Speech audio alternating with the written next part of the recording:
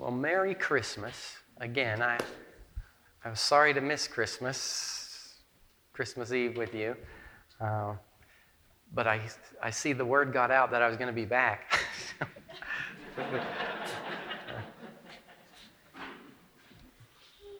Well, let us take joy. It is only the second day of Christmas, and so we're still very much in the Christmas season. There's still time for gift giving and receiving. We stretch that out over 12 days. And all of you know that this gift giving and receiving, this can be a tricky thing. I know. Appropriate giving, appropriate receiving is not always straightforward.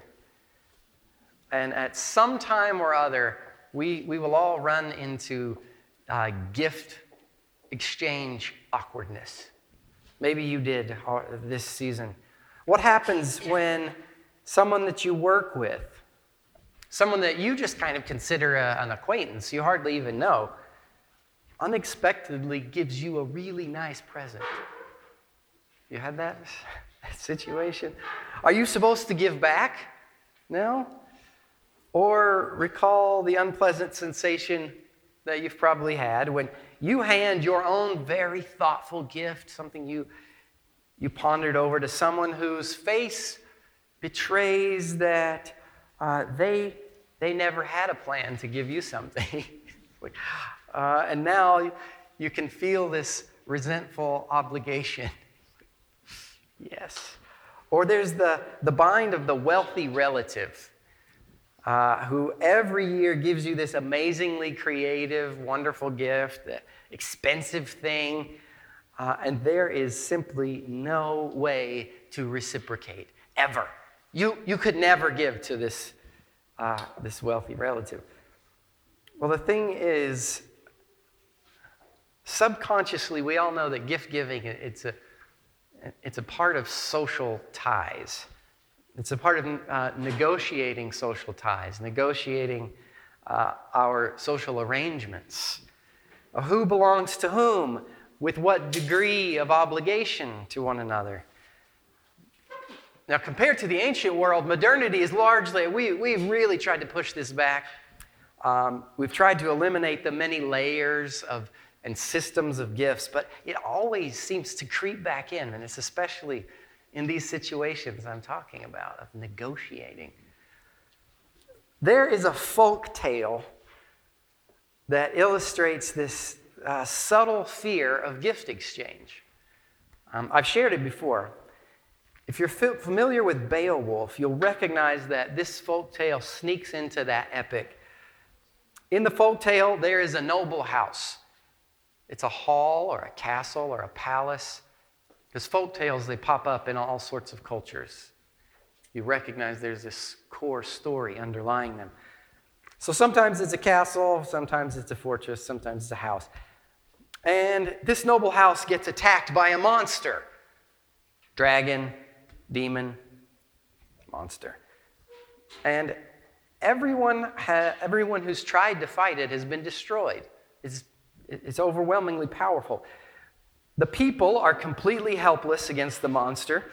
And then a mysterious traveler shows up. The mysterious traveler is key to the folktale and offers to free them. Sometimes he leads with some negotiations. I'll free you if. But he offers to free them. And the problem that the people have is that they have no choice. There is nothing they can do. They cannot free themselves. The traveler knows it. They know it. So they accept his offer. They all clear out.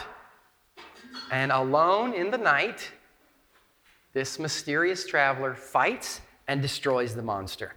And now comes the terrible dilemma, the gift dilemma. What can you give the hero who's done what no one else could do? How do you reward the one to whom everything in some sense now belongs? Right? He has a claim now on everything. So how do you reward him? What ransom can you pay for the one who has purchased every single life? in the noble house. Well, in the folktale, the people assemble a treasure, each one bringing their best stuff. But when they realize that they still feel completely obligated to the traveler, even though they've heaped up the treasure, they still feel obligation because the weight of what he has given is so much greater. They're left with two options. They ask him either to become their king or they ask him to leave. Nothing else will work. You either rule or you can't. You have to leave. Well, this is the bind of the unrequitable gift. And it seems to be a basic human fear, like a deep down fear, is that we will all find ourselves in that position. As we think about the incarnation of the Almighty God during the Christmas season, we sooner or later bump into the fact that a gift has been given that cannot be repaid. For what can a man give in exchange for his life? Except his life. The Gospel of John opens beautifully and poetically with reference to this impossible gift. That's where we are, John chapter 1. If you have the Bible, please do open it. The Gospel begins with the ultimate giver, the mysterious traveler. In the beginning was the Word, and the Word was with God. And the Word was God. He was in the beginning with God. All things were made through him. All things! And without him was not anything made that has been made. In him was life, and the life was the light of men. The light, this life-conveying light, shines in the darkness, and the darkness has not overcome it. That is an awe-inspiring description of the giver. Everything we enjoy comes from the maker of everything. James says in the epistle, every good and perfect gift is from above, coming down from the Father of lights, in whom there is no shadow or variation due to change. And of his own will, he brought us forth by the word of truth.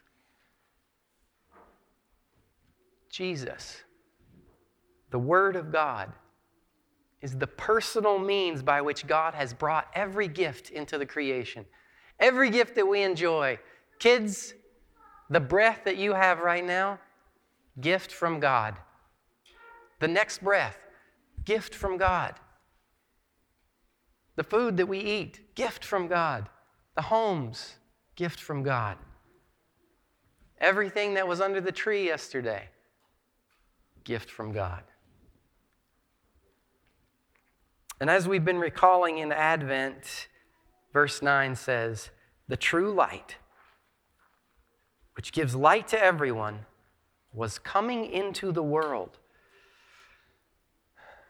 So the source of all life in God, which awakened the earth out of chaos, which drove back the darkness, that brought order and light into the world, into the cosmos, that was coming.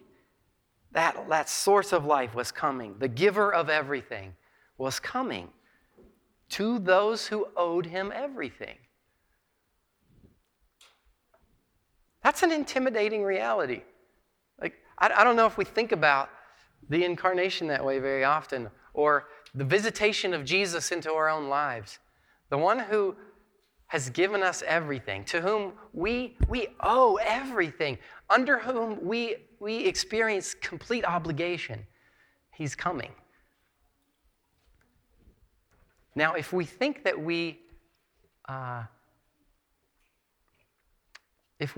his giving of all of these gifts to us places us in an obligation in which he expects us to give back to him, then his visitation is very awkward. It's very awkward. And so, as in verse 10, John notes the paradox here. He was in the world, and the world was made through him, yet the world did not know him. This is beyond the old folk tale. It's not just that a mighty traveler arrives. In the true story of God, the mighty traveler comes to his own kingdom. He comes to what already belongs to him. Right? He's not just visiting. He's not just visiting a kingdom that's in trouble. He comes to his own kingdom. Right? This is that belongs to him. The Word made flesh comes to his own people, his own realm, his own gifts. Comes to his own house. He's got the keys and everything. He knows what's in the refrigerator. This is his place. He knows where the silverware drawer is. You know, these are the kinds of things that only when it's your house. He knows where the glasses are. His house. And it's his house that's been invaded by a dark monster. It's the house of the maker of all has been invaded by a monster. Gets more marvelous still, though. He knows each person in the house perfectly. It's his household because he designed each one. As the maker and the giver, he was outside of what he had made. He made it. He wasn't in it. He wasn't part of it. He was outside it. And then he entered it. The painter entered the painting. The musician became part of the song that was being sung. Even while he plays it, or a storyteller, as he tells his story, he becomes a character in it. But the thing that he has been making has been invaded and darkened. The thing that he has been making has set itself against him. His own house has set itself against him. He came to his own, John writes, and his own did not receive him. It's at this point that John begins to move into the world of gift exchange.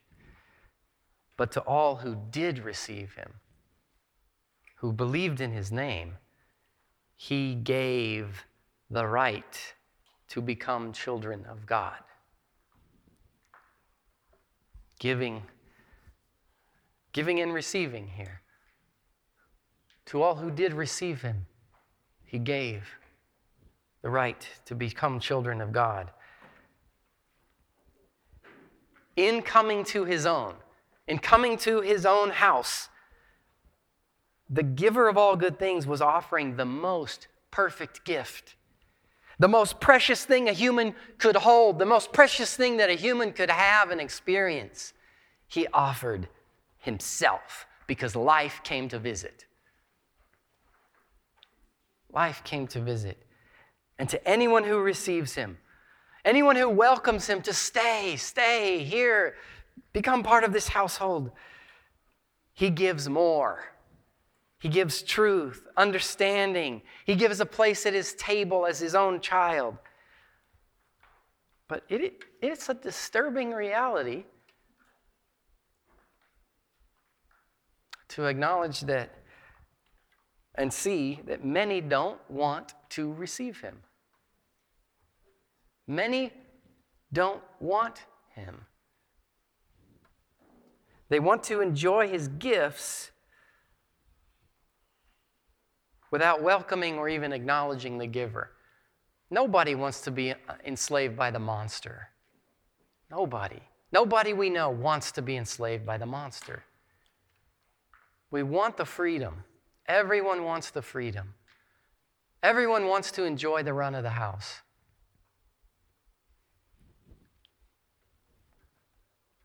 But many don't want to acknowledge the giver.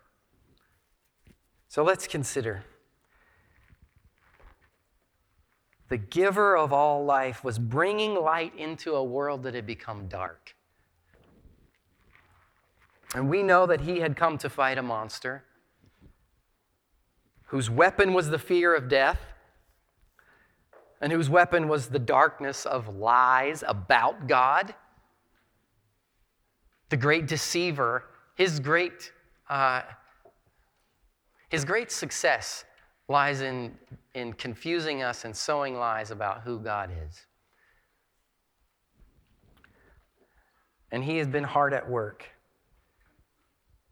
And so we know that the giver of all life had come to bring light, to disperse those lies, to drive them out. And with the word of God, he removed ignorance and blindness from humanity. He unmasked Satan. He unmasked the lies that had cloaked the world, that had cloaked his people Israel, that had deceived them and had cloaked the nations in confusion. And so now God himself was coming to disperse the darkness and lies and deal directly with the cause of fear, death, and judgment for human sin and rebellion. Now he was coming to deal with the rebellious household. He dealt with the monster, but there remains the household to be dealt with. And everyone understood and understands the fear of death. But in taking punishment for sin, the giver was offering a gift that the world had forgotten it needed. Forgiveness. Forgiveness. So now, wherever the law had come, wherever the law of God was known, God had given an earlier gift of enough light to see the situation rightly, to see the situation for what it was, because the law brought an understanding of sin. The law revealed rebellion. The law revealed a need for forgiveness. And so it allowed us to see our bondage and enslavement. The law did a good work.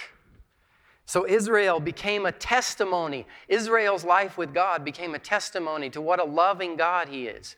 No matter how rebellious this household, constantly rebellious, he was faithfully committed to them, faithfully loving towards them. And he consistently loves a people who's unwilling to obey him and unable to love him back. Constant gift. Constant gift. So when Jesus came to earth, the world outside Israel was too darkened to know it needed the gift of light. And Israel was mostly unwilling to accept the gift, that it couldn't reciprocate. Because we don't like gifts we can't reciprocate. And because they were subject to Satan's deception, the law gave them the illusion that they actually could repay God. They actually, because he was good, they could repay him by being good. Sacrifices and offerings, that could keep the score even. He gives us gifts, we give him back gifts, and we can keep it even. But when Jesus came, bringing life and bringing light itself, making clear that he alone could deal with the darkness. He alone could deal with sin. No amount of repayment could suffice. No matter how much you piled the treasure, it's not enough. He forced a choice. Receive him as king and accept his gift, or ask him to leave. Receive him as king, or ask him to leave. Isn't it interesting that old folk tale has two endings? I think that's so fascinating. In some versions, they simply can't deal with the hero's gift of deliverance. But they won't give him rule. Or his choice of gift, as it sometimes is. And so they ask him in some way to leave. In this version, when the people do ask him to leave, it always results in disaster. The town's destroyed. The fortress is destroyed. What? Because he was the rightful king. But in the other ending, the people recognize, it dawns on them, we couldn't have a better king. Why would we ever want any other ruler than this? We couldn't have a better king than one who's given them their lives. And that they have a personal obligation to him that isn't about wealth. And it's not about material gifts. It's about life itself. And in that ending, it's typically revealed that he's the long-lost prince of this place anyway. The return. It's the return of the king. He's come back. He belonged here all along. Part of the King Arthur legends built on that version of the folk tale. Receive grace or ask him to leave is a folk tale and a legend because it is the human story. It's the ongoing choice. From his fullness, John writes, we have all received grace upon grace. From his fullness, we have all received grace upon grace. He has, in fact, poured his life into the world. He's scattered his goodness everywhere. And we are always, all the time, we are right this moment receiving good things from him. Breathing, enjoying trees that make fruit, grasses that give grain, enjoying families and friends, and minds that keep working, at least for now. Bodies that don't immediately fall apart, though they threaten to at any turn. He keeps giving grace upon grace. The fact that our minds are working right now is remarkable. The law was given through Moses. It was a good gift. A gift that brought knowledge of sin and the need for help. And grace and truth came through Jesus Christ. So because God came down and dealt with darkness, the Word of God is in the world speaking. He's in the world. He's right now speaking. He's speaking through the Bible. He's speaking through the church. He speaks through the songs that we sing. He speaks through the liturgy, the prayers that we say together, the emblems of broken body and blood shed. He's speaking. He speaks simultaneously the word of truth and the word of grace. Truth, we desperately need him. Grace, the gift is given. And when we dare to accept the word that he speaks, we simultaneously receive this truth of our overwhelming need. We receive the truth of our need. If you come to the table and you stick out your hand, you are expressing, I need the life of God. I need forgiveness. And at the same time, grace is given. To say that I need it is to receive the gift. That God has crushed our enemy, that he's taken our sin, and that he looks with favor on you as his child. So our choice is to accept the gift with the obligation to honor him as the rightful king, or to ask him to leave. That's always the choice. It's a choice today. It's a choice tomorrow. It's always happening. People are always making the choice because the gift is always being offered. Enjoy the kingdom of the rightful king, or ask him to leave. So, as his people, let's offer thanks. That's really all we can say. That's really all we can say to the one who has done everything, is to say thank you. And let's offer ourselves to the giver of all things, the giver of life, and ask him to be our king. Gracious Lord, you have done marvelously. You have worked wonders. And we pray that you would open our hearts to you as King. In this Christmas season, would you work the wonder of who you are and the goodness and the gifts that you've poured out on us. Give us thankful hearts, we pray.